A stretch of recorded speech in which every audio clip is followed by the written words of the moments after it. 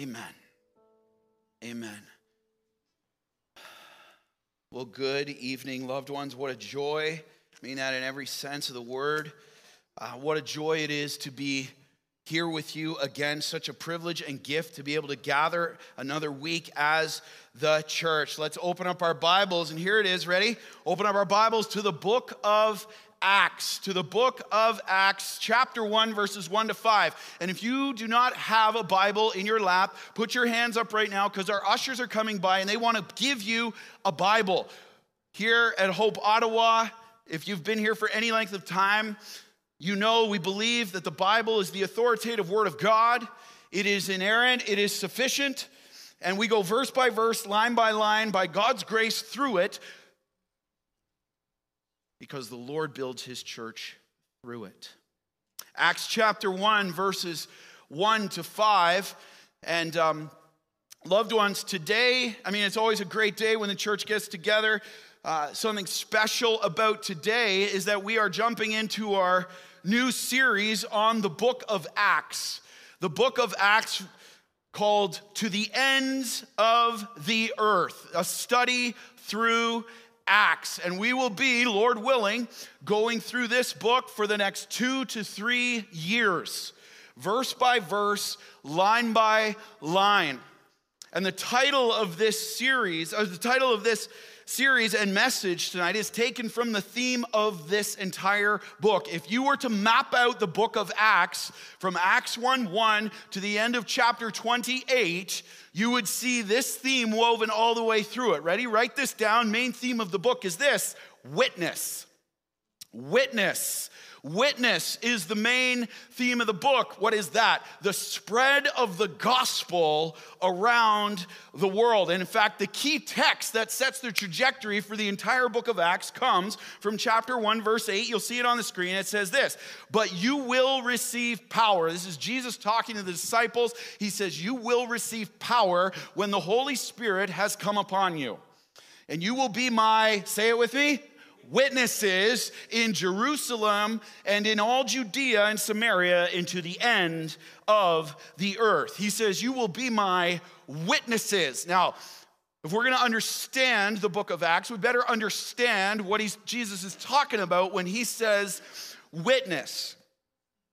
The Greek word for witness that we see used in the New Testament is this. It is martus. Can you say that? Martus. It's a Greek word, martus. It's where we get the word martyr from. Martus. And it means one who preaches or testifies on their lips and in their life, preaches and testifies to the person and work of Jesus Christ and is unafraid. One who is unafraid, and ultimately is where we get that word martyr from, willing to die for the faith. So that, why? That others may live. That others may live. Isn't that a beautiful theme? Look at the theme of Jesus' life, that others may live. Isn't that a beautiful theme for the church? That others may live.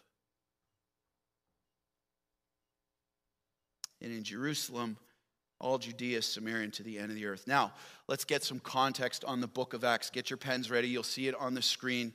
Make sure we're taking good notes on this. Here's the overview of the book of Acts. Number one, it was written by Luke. Written by Luke. You say, hey, wait a second. Isn't there another book written by Luke? In fact, there is. It is the Gospel of Luke. And Luke was not one of the original 12 apostles. In fact, Luke was a physician. He was a doctor. And I love this. We believe the inspiration of Scripture. It's called verbal plenary inspiration, loved ones. And what that means is that the Holy Spirit inspired every word of God, and he used human authors to do that. And what he did in those human authors is he used their personalities, he used their backgrounds to convey the truth of God as he wanted it. Every word is inspired in God's word. Every word is sufficient for the work of God. That is why every word gets preached. And so you'll see this throughout the book of Acts as well in the Gospel of Luke. Luke is very detail-oriented. That's why in the book of the Gospel of Luke, you see the night of Jesus' crucifixion, Or the night before it, it says he was sweating like blood. You won't find that in the other gospel. Why? Sweating like blood. Luke includes that because he's coming from a physician's perspective. And so you see through verbal plenary inspiration how God used the various personalities and the characteristics and the background of the writers, and yet it was all under the sovereignty of God. That's why you'll have different people come up here and preach. Pastor Earl, who preached here last week, love him. He preaches in a very different style than I do. Same word. All right? So Luke is a physician, but he wasn't just a doctor. He was a meticulous historian. He got the facts right. He investigated them. He used eyewitness accounts from himself, but also others, and he was an eyewitness to the work of Jesus and the Holy Spirit through the apostles. Now, here's another thing about Luke. Luke was a close friend or companion, and actually the personal physician of the apostle Paul, who, starting in Acts chapter 9, you're going to see really starts to take the lead in the Acts narrative. This book is addressed to a man named Theophilus. You'll see that in verse 1. It's addressed to a man named Theophilus. Now, we don't know a whole lot about Theophilus, but you'll notice this, that the Gospel of Luke is addressed to this same man. And what we do know is that he was a Roman dignitary. That's why he says most honorable Theophilus in the Gospel of Luke to start it off. It could have been Theophilus was a seeker. He wasn't a believer yet, but he's investigating the reports. That's why Luke says, I'm writing these in Gospel of Luke so that you may have certainty concerning the things you've been taught. It could be that Theophilus was a new Christian. We just don't know. So it is written by Luke. Here's the second thing we need to understand. Acts is the second part or the continuation of Luke's gospel. Acts is the second part or the continuation of Luke's gospel. See, it was written, Luke and Acts were written originally to be a single continuous work. A single continuous work. That's why the book of Acts, after the prologue in verses 1 to 11, where it gives a quick recap, the book of Acts picks up where Luke left off after the ascension. All right? It picks up where Luke left off after the 40-day period between Jesus' resurrection and ascension. Here's the third thing about the book of Acts we need to understand. It is what's called, the genre of it, a historical narrative. Acts is a historical narrative. It encompasses the years from 33 AD to 64 AD. So it's about 30 years of church history. It's a span of first 30 years of church history, and it details the growth of the church from Jerusalem, where it started, to Rome, which was known as the end of the earth at that time. To Rome, in response to the Great Commission. So really, get ready, because for the next 2 to 3 years, off and on, we'll put some other series, Lord willing, in there. But for the next 2 to 3 years, we're going to be studying church history. Bring it on. But you know what struck me when I was prepping this week? It's not just church history. It's our family history. If you're saved in Jesus Christ, you've repented of your sin and confessed him as your Lord and Savior. These are your brothers and sisters. It's your family history, the book of Acts. I love that. Do any of you like diving into your family history and finding out? Yeah, bring it on. Maybe some of you are like, I don't want to know my family history. Okay. You want to know this family history.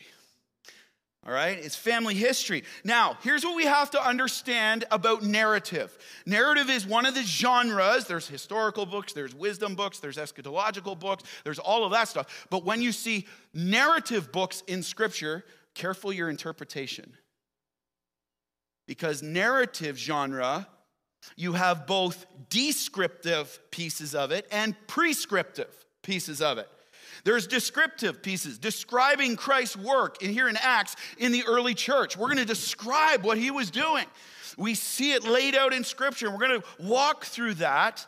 But also at times, narratives are what's called prescriptive. And this is so important for interpreting the Bible if we're going to do it correctly under the power of the Holy Spirit. It's prescriptive at parts, commanding what must be done in all churches. You say, what do you mean by that? Here's some things. Number one, we're called to witness. right? Every church, every believer is called to witness. That's prescriptive from the book of Acts. We are called to preach unapologetically God's word. You think you see that in the book of Acts? Oh yeah, you bet. We are called to pray fervently. Jesus says, my house is to be a house of prayer. We're to pray fervently. You see that throughout the book of Acts and so much more. Not forsaking meeting together. You see it all. But there's also descriptive elements that you can't just take and say, well, that's how it's going to be right now. For example, just run a few. If you're ever in prison, it's not prescriptive that when you sing praises, the doors are going to fly open. So you can't say that. Well, I'll just sing really loud and that jail will fly open. It's not, everyone say it's not prescriptive. We'll see it happen in Acts. It's descriptive, but it's not prescriptive. Secondly, here's another one. This is why we don't cast lots anymore. In fact, after they choose Matthias, you won't see that again. So we don't lay out a fleece, cast the lot. We don't see that anymore. Why? Because we have the finished canon of Scripture. It says in the abundance of counselors, there's safety. God's given us his word. We don't need to be casting lots anymore. It's descriptive of what was happening. Here's another one. Here's a big one. That speaking in tongues is the mark of one's salvation. But if you don't speak in tongues, it means you're not saved. You don't see that anywhere.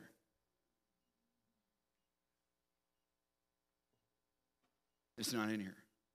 That's descriptive of what's happening as the church was breaking into the world by the power of the Holy Spirit. I can't wait to get to chapter 2. Power up, that message is called Pentecost. Right? But let's interpret it rightly. Here's another one.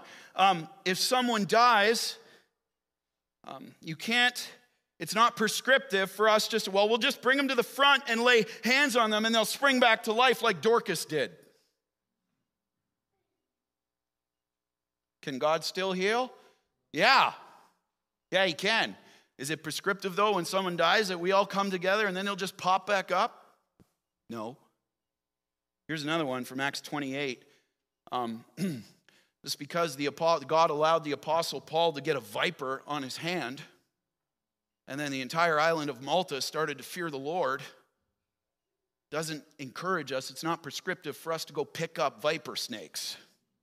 In fact, as a father of 4 boys, just please let me exhort you. Don't pick up poisonous snakes. Don't do that. It's just not a good idea. All right? But you'll read how God used even that.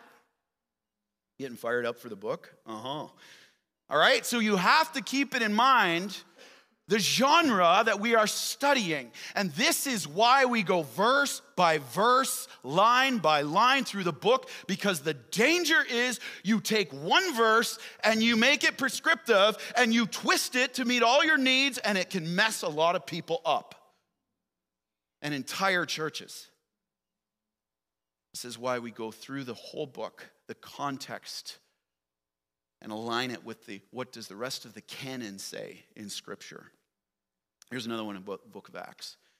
The period of Acts describes a transition, these 30 years. It's a 30-year transition between Jesus' earthly ministry, while he was fully God, fully man. He died, and then he rose again and appeared for 40 days in bodily form.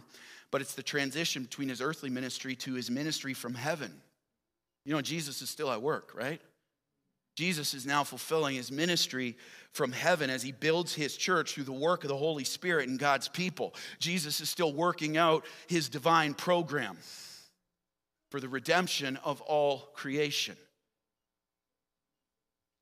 And so as we see him working out this plan, here's what we're going to see. Here's a little snapshot for the book of Acts. We're going to see miracles, salvations, healings, demons cast out, earthquakes, shipwrecks, prison doors open, mounting opposition and persecution against the church, sorcery, visions, court cases, courageous faith, fervent prayer, power of the Holy Spirit, churches planted, and an intimate look at the practical outworking of life in the early church as they devoted themselves to the mission Jesus had entrusted to them to be his witnesses, that same mission he's given to us today.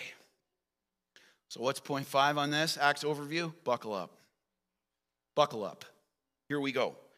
Loved ones, why is this book so important at this time? You'll see it on the screen, write it down. Because the mission of the church is to continue the ministry of Jesus. This is the mission of the church, to continue the ministry of the head of the church, Jesus Christ, as he is at work through the power of the Holy Spirit, through his word in the lives of his people, to see it fulfilled by his power and for his glory. But that leads us to a problem that you and I face every day. Every day. And we need to fight against. Have you ever noticed this, loved ones? It's really hard to stay living on mission as Christ's witnesses, isn't it? It's really hard. We get distracted. There's idolatry, worship of other things. There's pursuing the kingdom of man over the kingdom of God, storing up earthly treasure instead of heavenly treasure. It's really hard to live as his witness. The fear, what happens if I share my faith? What's going to happen to my job? What's going to happen to my relationships? What's going to happen to my family? Right? It's hard to live on mission, isn't it? Often we don't live on Jesus' mission but our own.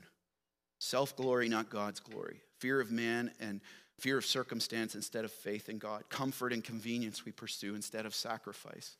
Serving of self and over serving the Lord. Prayerlessness instead of fervent prayer. More desire for the word of the world than the word of God.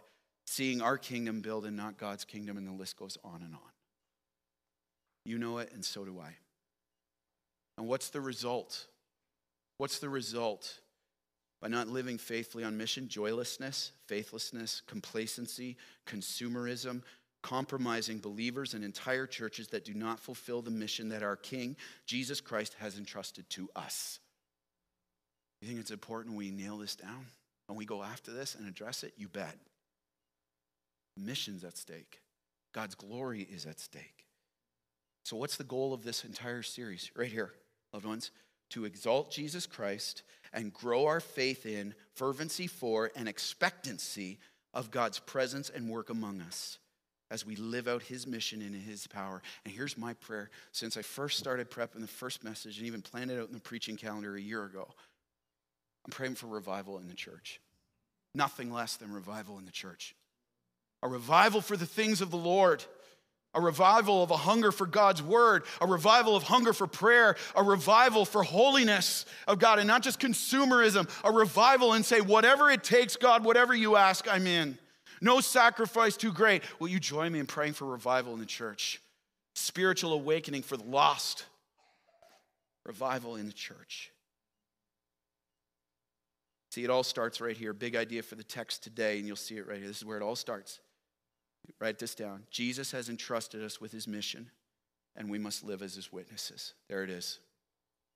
Jesus has entrusted us. We didn't earn the mission. He's entrusted us with his mission, and we must live as his witnesses. And here in our text this week, and we'll pick it up part 2 next week, we will see the foundation from which all faithful witness must come from, and the truths that we must hold fast to and increasingly live out in our lives by the power of the Holy Spirit to see God's kingdom come, to see his will be done as the church of Jesus Christ advances for his glory. You ready to go? Witnesses, part 1. Let's stand to honor the authority of God's word, and we will read the first 5 verses of this prologue, Acts chapter 1, verses 1 to 5. Let's read it nice and loud. Kids, Bibles open, love seeing it. Nice and loud, let's go. In the first book, O Theophilus, I have dealt with all that Jesus began to do and teach until the day when he was taken up, after he had given commands through the Holy Spirit to the apostles whom he had chosen.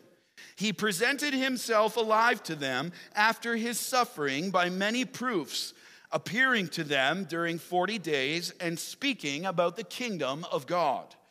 And while staying with them, he ordered them not to depart from Jerusalem, but to wait for the promise of the Father, which he said, "You heard from me, for John baptized with water, but you will be baptized with the Holy Spirit not many days from now." Hear the word of the Lord, and all God's people said, amen. You may be seated. You may be seated. All right, let's go. Well, Jesus has entrusted us with his mission.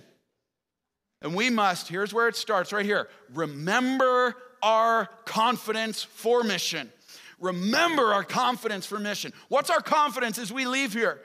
and we go into our workplaces, and we go into our families, and we go into the grocery store and around the neighborhood, what's our confidence? Right here, that Jesus lives. Amen? Jesus is alive. Say that with me with conviction. Ready? Jesus is alive. Let that fuel your confidence for witness. Jesus is alive, and that changes everything today. Let's say it again. Jesus is alive, and that changes everything today. Question, is your confidence in him? When our confidence has shifted, our witness shifts too. Is your confidence in him? Go back to the text, verses 1-3. In the first book, O Theophilus, I have dealt with all that Jesus began to do and teach until the day when he was taken up, after he had given commands through the Holy Spirit to the apostles whom he had chosen. He presented himself alive to them after his suffering by many proofs, appearing to them during 40 days and speaking about the kingdom of God. See, Luke begins the prologue with a brief recap of where he left off in Luke 24 by telling Theophilus that in his first book he wrote to him, he wanted to clearly and accurately describe the life of Jesus. That's the Gospel of Luke. All that Jesus, you see it in verse 1, began to do, how he lived, the work that he did, and what he taught to do and to teach. From Jesus' birth until, you see in verse 2, he was taken up. What does that mean, taken up? It's his ascension to his Father after rising from the dead, which we will see more of next week, Lord willing. And that ascension signified the end of Jesus' earthly ministry, his ministry on earth, fully God, fully man, and the start of his heavenly ministry through his disciples to build his church. Now, I want you to notice, go back to the text, verse 2. Check this out. Notice what it says. Jesus ascended after he had given commands to the apostles. He taught them the truth necessary. What's he doing in those 40 days? He taught the apostles the truth necessary to continue his work through the Holy Spirit. And notice this. Do you notice a picture of Jesus' humanity here? Notice, he had given commands, verse 2, through the Holy Spirit. What does that mean? The Holy Spirit empowered Jesus' ministry. He empowered Jesus' ministry. He empowered Jesus' teaching, and he empowered the disciples, just like he must today, our ability to understand it. And we'll get to more about the Holy Spirit in a little bit. But let's get some clarity right out of the gate. You see that term apostles there? Circle that. Apostle, Greek word means sent one. Okay, so the apostle is one who is sent out. And specifically, Luke is referring to the 12 apostles originally chosen by Jesus, but of course there's only 11 with him here now because Judas has died and after he betrayed Jesus. Now, who were these apostles? Let's be clear to avoid any error moving forward. These apostles were personally and sovereignly chosen by Jesus and trained by him and commissioned to speak his name. Did you see that in verse 2? Until the day when he was taken up after he'd given commands through the Holy Spirit to the apostles whom he had chosen. Specifically chosen. To do what? What are the apostles supposed to? Just go to the text. Let the scripture speak. Verse 3. To be witnesses to his resurrection. Notice how it says, he presented himself alive after his death to them. They saw the resurrected Christ. They touched, they ate with, as we'll see in a little bit, the resurrected Christ. Now, what was the function of the apostles? They had three functions: receive, write, and declare God's word by the Holy Spirit. Number 2, they were to lay the foundation or blueprint of the church. They were given what's called apostolic authority to do that. And if you want some backup for that, just go to Ephesians 2, verse 20. It says, the church built on the foundation of the apostles and prophets, Christ Jesus himself being the cornerstone. So they laid the foundation or the blueprint of the church. Number 3, the apostles confirmed the truth of God's word, confirmed the truth of the gospel through signs and wonders as the church was breaking into the world. Jesus gave them authority to do that. Now here's what's key. Although we see this office present in the book of Acts, this office is not present in the church today. Remember that, loved ones. It's not present in the church today. Why? Recap from our Ephesians 4 message. Listen, we do not need a person on their own authority claiming apostolic authority to provide a blueprint for the church anymore. We don't need that. Why? Because we have the authority of the Bible, the closed canon of Scripture, the revelation of God, all that he wanted to reveal about how the church is to function. The role of the apostles is not active in the church today. We have the authority of the Bible to tell us how the church should function. And as the church got established, the role ceased. And you may say, well, wait a second, aren't I chosen? If I'm saved, aren't I chosen? And don't I have a commission to go? Wait a sec, how can you say? Glad you asked. Yes, if you're saved in Christ, if you've repented of your sin and confessed him as Lord and Savior, you have been sovereignly chosen too, before the foundation of the world. And you have been, if you're truly saved, you've been filled with the Holy Spirit. And you've been commissioned by Christ to go and make disciples. But listen, these general principles of what it means to be saved are not what Luke is referring to here. It's the special, unique qualifications that we've outlined. Chosen, called to Christ, but not, listen, you and I might be chosen by Christ and commissioned by Christ, but we're not to be writing Scripture. We might be called and chosen by Christ, but we're not to be laying a new foundation of the church. If it's new, it's not true. And if it's true, it's not new. Right? And I don't know about you, but I've never seen Jesus physically resurrected and touched him. Have you? And Jesus gives a strong warning of anyone who's adding new revelation to his word. Don't believe me? Just look at Revelation 22, 18, and 19. He says, plagues will accompany that person. Don't add anything or take anything away from my completed word. But here's the key question we need to ask. Why did Jesus bother to present himself over these 40 days? Why did he do that? Why didn't he just, after he resurrected, just go straight up? Here's why. To give the apostles confidence. To give them confidence in proclaiming and demonstrating his word as his witnesses, and to show them that he is alive and cannot be stopped. Amen? Fire you up. Jesus is alive. Now just think about this. You say, what were some of these many proofs that he used over the 40 days? Well, we see in John chapter 20, Mary Magdalene, she stands face to face at the empty tomb and she speaks with Jesus 3 days after he was killed and buried. And then also in John 20, the disciples are sitting in a room and they're fearful and it's all locked up in the room as they're being hunted down and they're fearful for their lives after Jesus has died. What does Jesus do? Walks through the wall. He just walks through. He's like, you lock your doors. I'll just go through your walls. It's all good. Jesus just walks through the wall and he says, peace with you. Peace. Don't be afraid. And then if that wasn't enough, Thomas, one of the disciples, wasn't there the first time. So then later on in John 20, Jesus does it again. And he says, hey, Thomas, want some proof? Just put your finger right in the scar. Go ahead. Just walks in. Boom. You don't think their confidence was fired up from that? Oh, yeah. But it doesn't stop there. John 21, Jesus appears to the disciples on the shore of the Sea of Galilee, gives them a miraculous catch of fish, and, has breakfast with them. He's just eating. What's up, guys? Ready for some cookout? Little fire pit. And then he reinstates Peter. Why did he do that? Why did he do all these things? To give them and us today confidence, boldness, and courage in carrying on his mission. It's like, I'm with you. I can't be stopped. It's like that saying, you've probably heard it from those movies, God's not dead, he's surely alive. God's not dead, he's surely alive. That's why Jesus is appearing to them. He's not dead. He can't be stopped. He's sovereign. And the kingdom of God will continue to advance in the hearts of men all across this world. Why? For one reason, because Jesus is alive.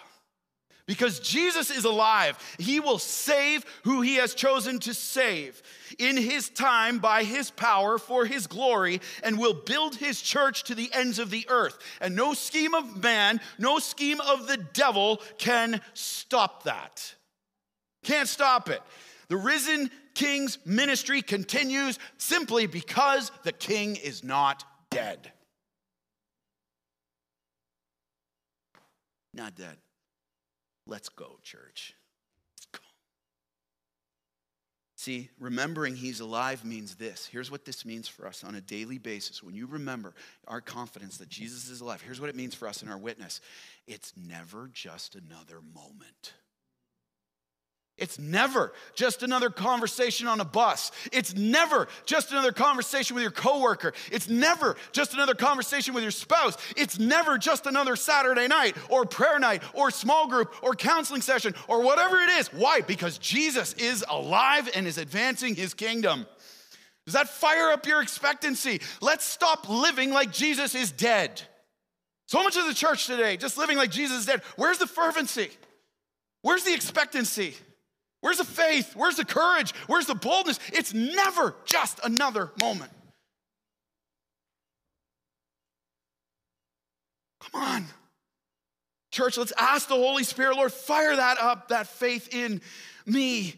Jesus is alive and that changes everything today. Is your confidence in him? And you may say this, my marriage is too far gone. The hurt is too deep. You may say, that person's heart is way too hard. That situation is way too difficult. Oh, this church? No. Could never plant a church. Who said that? Where's that coming from? That's not based on a confidence that the King of Kings, the Lord of Lords, is alive and can do anything he wants.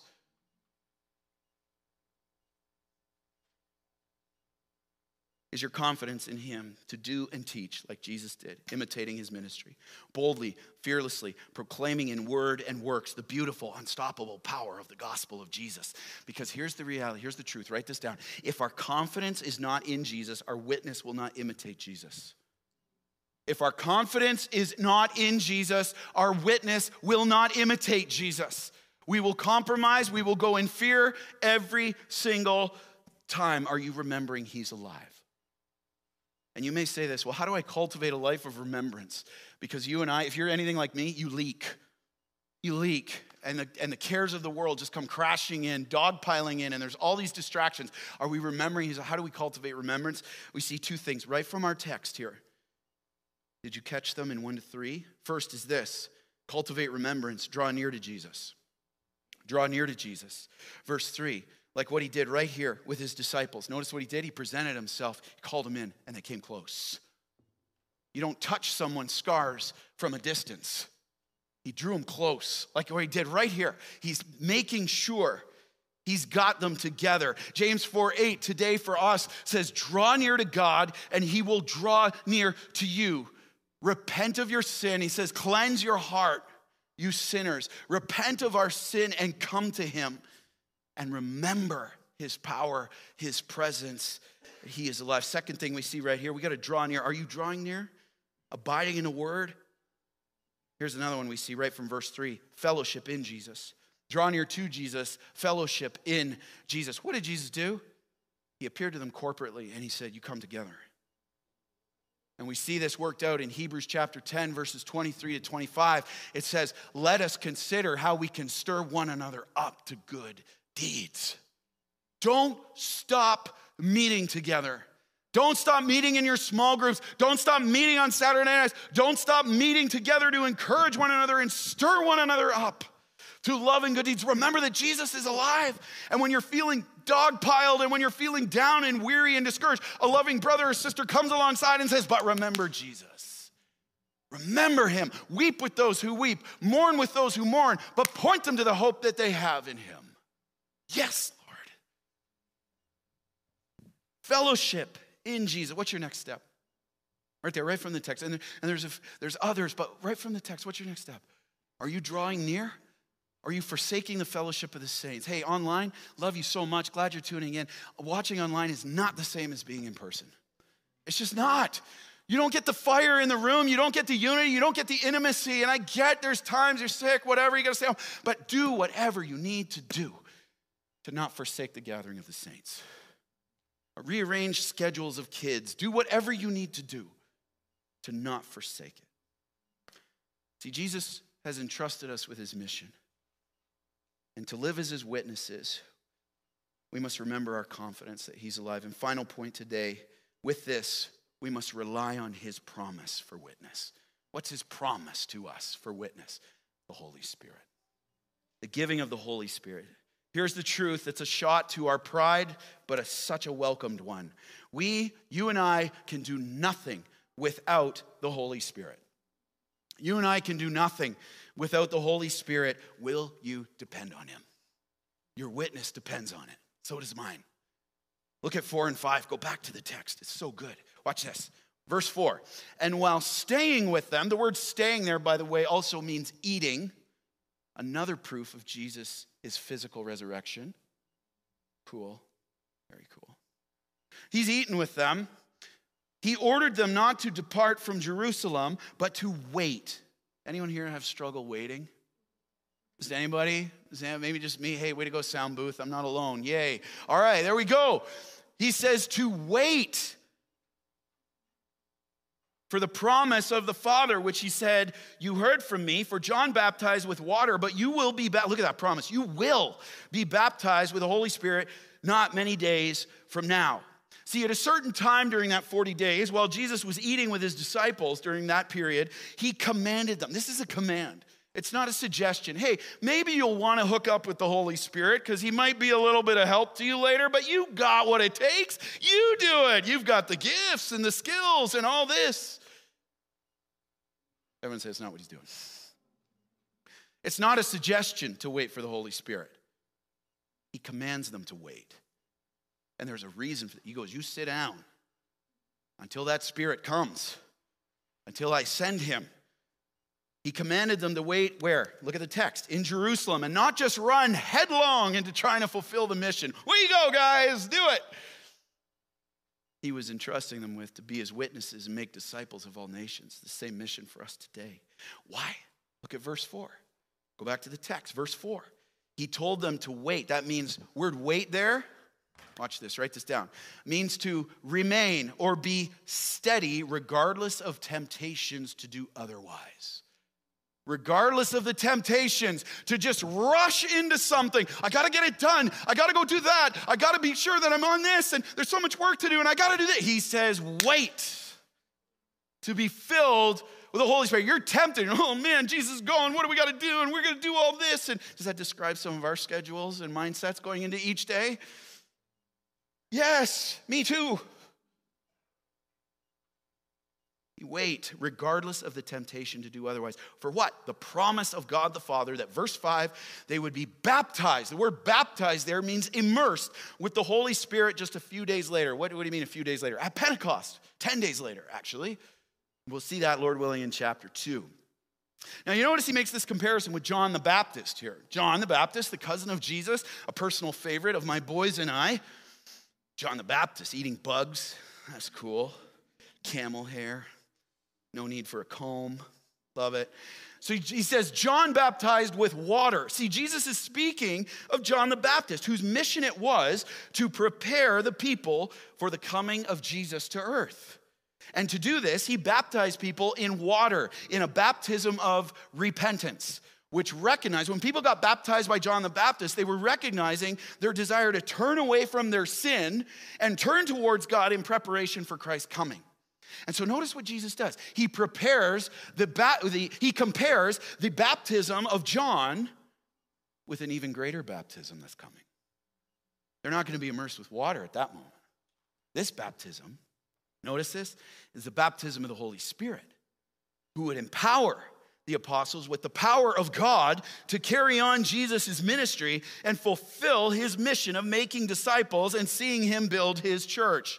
See, here's what Jesus knew and what you and I must know today, what the apostles needed to know right here. You and I, and even these apostles, have no power in ourselves to accomplish this mission. None. I don't care how good you and I think we are at something, how skilled, how eloquent with our words. You and I have no power on our own for any spiritual good. Anything of eternal value, empty inside of us, except for the power of the Holy Spirit. Here's what he's driving home. You'll see it on the screen. Write it down. The mission of God is only accomplished by the power of God. You've heard that before? The mission of God is only accomplished by the power of God. Think about this. To live as a witness for Christ and see eternal fruit and God's kingdom advance for his glory is literally, get this, dun, dun, dun, dun, dun, dun, dun, dun, dun. It's literally mission impossible without the Holy Spirit.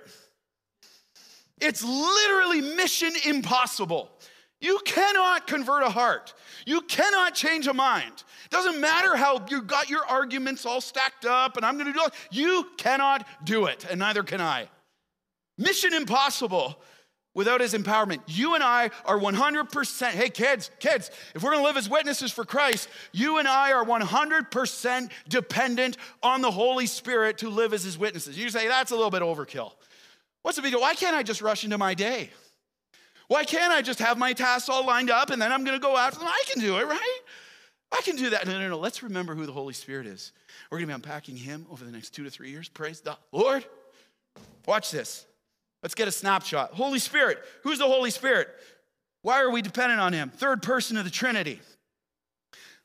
We're not going to go through these. I suggest you in your quiet times take this and do a study on pneumatology. That is the study of the Holy Spirit.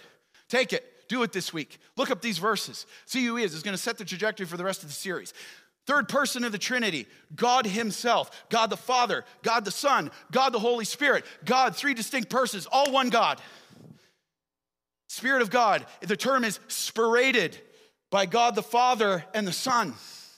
Breathed out, the breath of God. Same essence of God. That's why he's fully God. Now watch this. He's our helper. We see that in John 14:26 and John 16:17. What does it mean to be helper? Our counselor, our advocate, our intercessor, our comforter, and so much more. The Holy Spirit is our helper. Oh, but it gets better. Watch this. Holy Spirit, Luke chapter 1, 35 to 37, is all powerful. Talk about the Christmas story. Can't wait to get into the Holy Spirit at our Christmas service. Hey, invites. We'll get to more of that later. So, Luke chapter 1, 35 to 37. Nothing is impossible with God, the angel tells Mary. He will be conceived by the Holy Spirit. Yes. Nothing impossible. He's all powerful. That is the term omnipotent. Here's the next thing. All knowing. 1 Corinthians 2, 10 to 11. It means the Holy Spirit is omniscient. He's all knowing. I want someone like that to fill me, don't you? He knows the hearts of people. He knows what needs to be said in that moment. He knows the witness that needs to be given. Loved ones, we need him. We need him. Here's the next one. He's ever present. This means he's omnipresent. Psalm 139, you see it in verses 7 to 10. The psalmist says, David says, where can I go from your presence? Where can I go from your spirit? He's everywhere. He's omnipresent. He's not a little whiff of like smoke or cloud that we so often. He's a person and he's everywhere. Awesome. Awesome. Who's like our God, eh? Who is like our God's awesome. Praise the Lord. All right, F, I hope your faith is just welling up right now. The Holy Spirit illuminates God's word.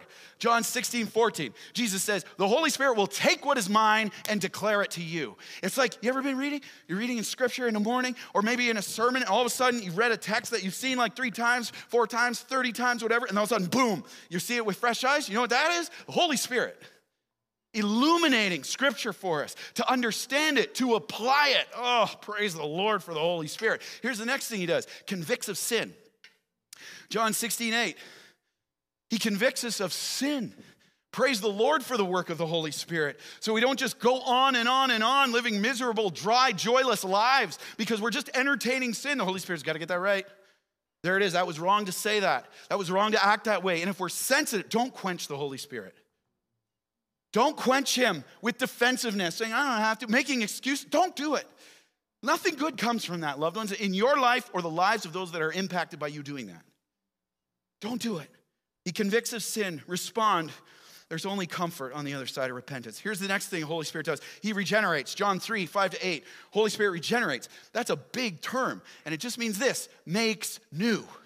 When the Holy Spirit opens your eyes and ears to understand the preaching of the gospel and you are saved, he regenerates you. He gives you a new heart. He doesn't just buff up the edge, he makes you a new creation. 2 Corinthians 5:17, if anyone's in Christ, they're a new creation. The old is gone and the new has come. Thanks for filling it in. Love it. The new has come. That's the work of the Holy Spirit. He gives you a new heart, takes out your heart of stone, gives you a heart of flesh. Here's another one he does. Regenerates, he empowers. The Holy Spirit empowers gospel preaching. He empowers obedient living. And we see that in Acts 1:8. We'll dive into more of that, Lord willing, next week. How many times do you hear a sermon or in a small group discussion, you're like, man, that was like speaking right to me. Guess who that was speaking to you? That was the power of the Holy Spirit. I'm just not smart enough to do that. That's the power of the Holy Spirit at work.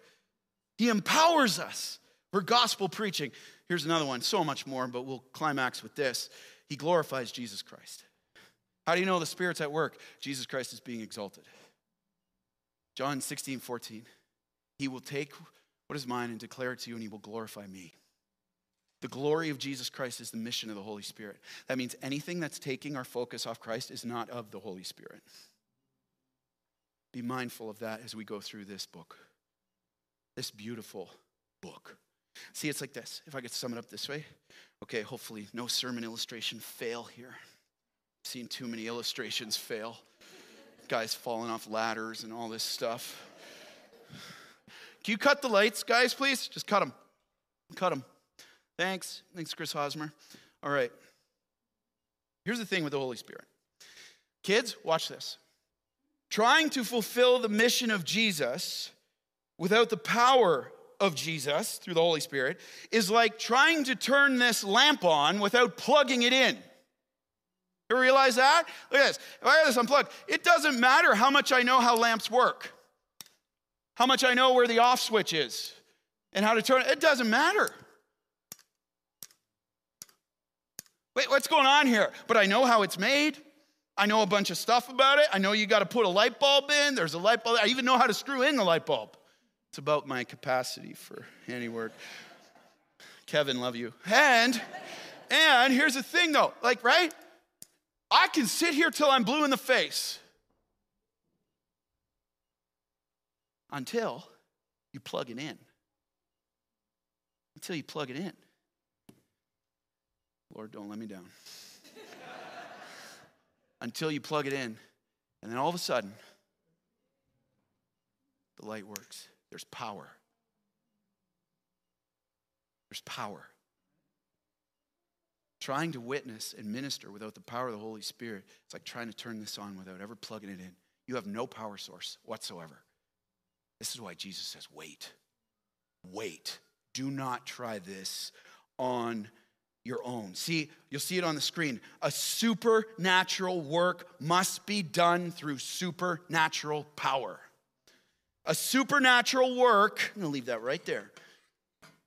A supernatural work must be done by a supernatural power. We can do nothing without the Holy Spirit. Question, loved ones, will you depend on him? You've seen this little simple illustration, but it's so profound. Will you depend on him? Or are you just going to try to keep flicking the switch? Nothing happening. Question, how many of us in this room right now, how many of us just rush into our days and our tasks without giving a second thought to waiting on and seeking the Holy Spirit? I'm waking up.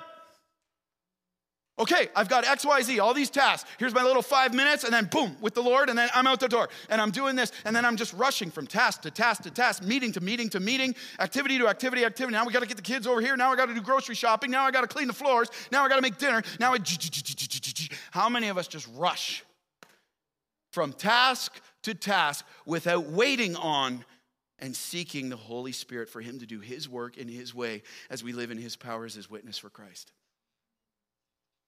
And I want this to be helpful. You say, how do I do this? How do I wait? What does a life of waiting on the Holy Spirit, seeking his face, keeping in step with him look like? Here it is, just real quick, 3 things. Through his word. It's clinging to his word every day and say, teach me, Lord. Teach me. The Spirit knows, 1 Corinthians, the Spirit knows the mind of God. The Spirit knows, and he's ready to renew our minds. The word of God is living and active. We say, Lord, teach me. Secondly, prayer, fervent prayer. We say, Lord, fill me. Fervent prayer from meeting to meeting. I just said in the pre-service prayer to the teams, don't depend on the work of the Holy Spirit that he just did in the practice. We need him again. We need him again. It's for, Lord, fill me again in this meeting. Fill me again as I'm going out to the store. Invite him in fervently. Prayer is our declaration of dependence on him. Thirdly, obedience. Obedience in the power of the Spirit. You keep in step with him. How do you know you're moving by the Spirit of God? You're obeying the word of God.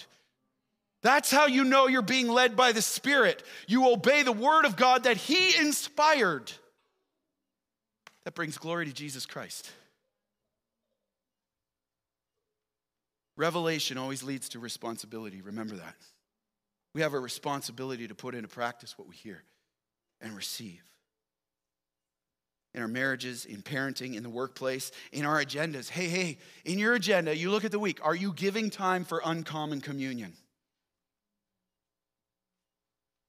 Just be honest. Don't be defensive. We have a saying in this church. I love it. Ditch the defensiveness. Come under the word of God. Look at your schedules. Is there time for uncommon communion in between the appointments? Not just in the morning, not just in the meeting, at the lunch hour, on your breaks. See, this is why I love our service teams.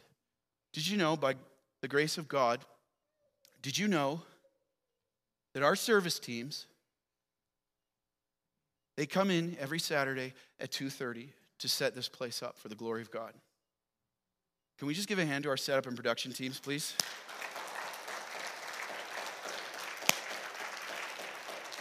Love y'all. Love y'all very much. And they would be the first ones to say, yet not I, but Christ. But here's the thing. The first thing they do is not just to rush to the task. We got to run cables. We got to set up lights. We got to do screens. Why do they come in at 2:30? Because the first fruits of their service times are all in prayer and devotions, abiding in the Lord together. I love this. This is why we take extra time and we don't forsake it. Because without the power of the Holy Spirit, it's pointless. You're going to be flicking that switch all the time and nothing happens. Question. Here's something that rocked me. If the Holy Spirit decided not to show up on a Saturday night or in your small group, would we notice? If the Holy Spirit decided to not show up at that work meeting, in and through you, would you notice? Here's something even more sobering. Would you care? Would we care? Would we care? Is the Holy Spirit welcome here in the services? Or do we just have our service order and it's like next to the next to the next to the next? Are we making room for him? And you may say, well, totally I would notice. Really? Are you asking him? Would I notice, Lord? See, I can say someone's welcome in my house. But if I'm not unlocking the front door and opening it, they're not coming into the house. I can say someone's welcome, but it's only by my actions that I show it. Are we waiting on the Holy Spirit and doing the things he wants in his power, time, and way so Jesus is glorified? And as we finish this off, here's some great news. Even though the disciples needed to wait 10 more days until they're baptized in the Holy Spirit, and he was given to them at Pentecost. Now, for all who've repented of their sin and confessed Jesus as Lord, the Holy Spirit, all of the Holy Spirit is given at the moment of salvation. He's the seal. He's the guarantee of our salvation. There's no second baptism of the Spirit needed. There's no second baptism. This was the church breaking in. There's no second baptism now. One Lord, Ephesians says, one faith, one baptism. It's just clear. There's no second baptism. And at the moment of salvation, you have all of the Holy Spirit. He is your guarantee. And if you're here and you've never confessed Jesus Christ as your personal Savior, I want to say this: Jesus is alive. And you're sitting in your shame and your guilt and your condemnation and your hurt and your pain. And he says, I can take that. I went to the cross for you to take that. And you can run and you can try to deny me and say I don't exist and all like this. You have a choice right now to bow the knee, or one day you won't have that choice and you will bow. Because Jesus is alive and he's the king, and we'll hear more about his coming kingdom, Lord willing, next week. Praise the Lord. But he offers you salvation, and the word of God's so clear. Today when you hear his voice, do not harden your heart, and you will have eternal life to say, Jesus, I believe you are the Messiah, and I believe I'm a sinner, and you are the Savior, and I need you. And you confess with your mouth that Jesus is Lord. You believe in your heart God raised him from the dead, and you will be saved. Will you do that today? And you can strive all you want, but without the power of the Holy Spirit, there's no peace with God.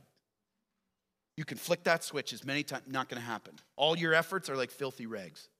Believers, here's the question for us. You'll see it on the screen. The moment you were saved, write this down, you have all of the Holy Spirit. But question, does the Holy Spirit have all of you? Does the Holy Spirit have all of you? Where are you quenching and grieving him with sin that is not dealt with? Where is your witness being hindered and compromised in your life? Maybe it's an unreconciled relationship with her brother or sister in this church. That's grieving the Holy Spirit, and the glory of God is at stake, not just in your life, but in this church. How about this? Where are we refusing to repent and making excuses for that sin and not humbling ourselves under the Lord? Where is that step of obedience lacking? Delayed obedience is just disobedience, loved ones, and it's grieving the Holy Spirit. Here's another one. Where are we grumbling and complaining and gossiping? It's quenching the Holy Spirit in your life and his power at work in this church. You have all of the Holy Spirit if you're saved, but does he have all of you?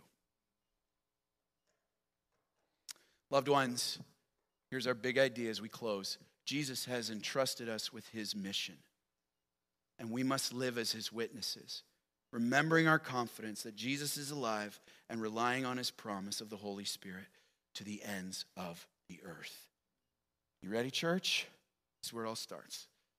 Let's go. Let's pray. Lord Jesus Christ, you are the King of kings and you are the Lord of lords. There is none like you. There is none beside you. There is none over you. You rule and you reign and you are alive. We thank you for sending the Holy Spirit to us, to equip us, to empower us, to comfort us, to lead us, to guide us, to empower us on mission, which is literally impossible without him. So right now I pray in the quietness of this moment, Lord, that we would be a church that says, Lord, I'm ready to do business, whatever it is. There's no cost too high. I'm through with the defensiveness. I'm humbling myself right here. Those who are running from you and have never confessed you as their Lord and Savior, say, Lord, I'm done running. I see the proof. Holy Spirit, you have opened my eyes to see and my ears to hear. Save me, Lord. I know I'm going to hell without you, and I can do nothing on my own strength to have peace with you. Jesus, you are the Messiah. Holy Spirit, have your work in us. Help us to be faithful with the ministry of Jesus Christ that he's entrusted to us, not just here in Ottawa, not just here in Canada, but to the ends of the earth. And may our cry always be, yet not I, but Christ in me. Loved ones, will you stand and respond in worship with us today?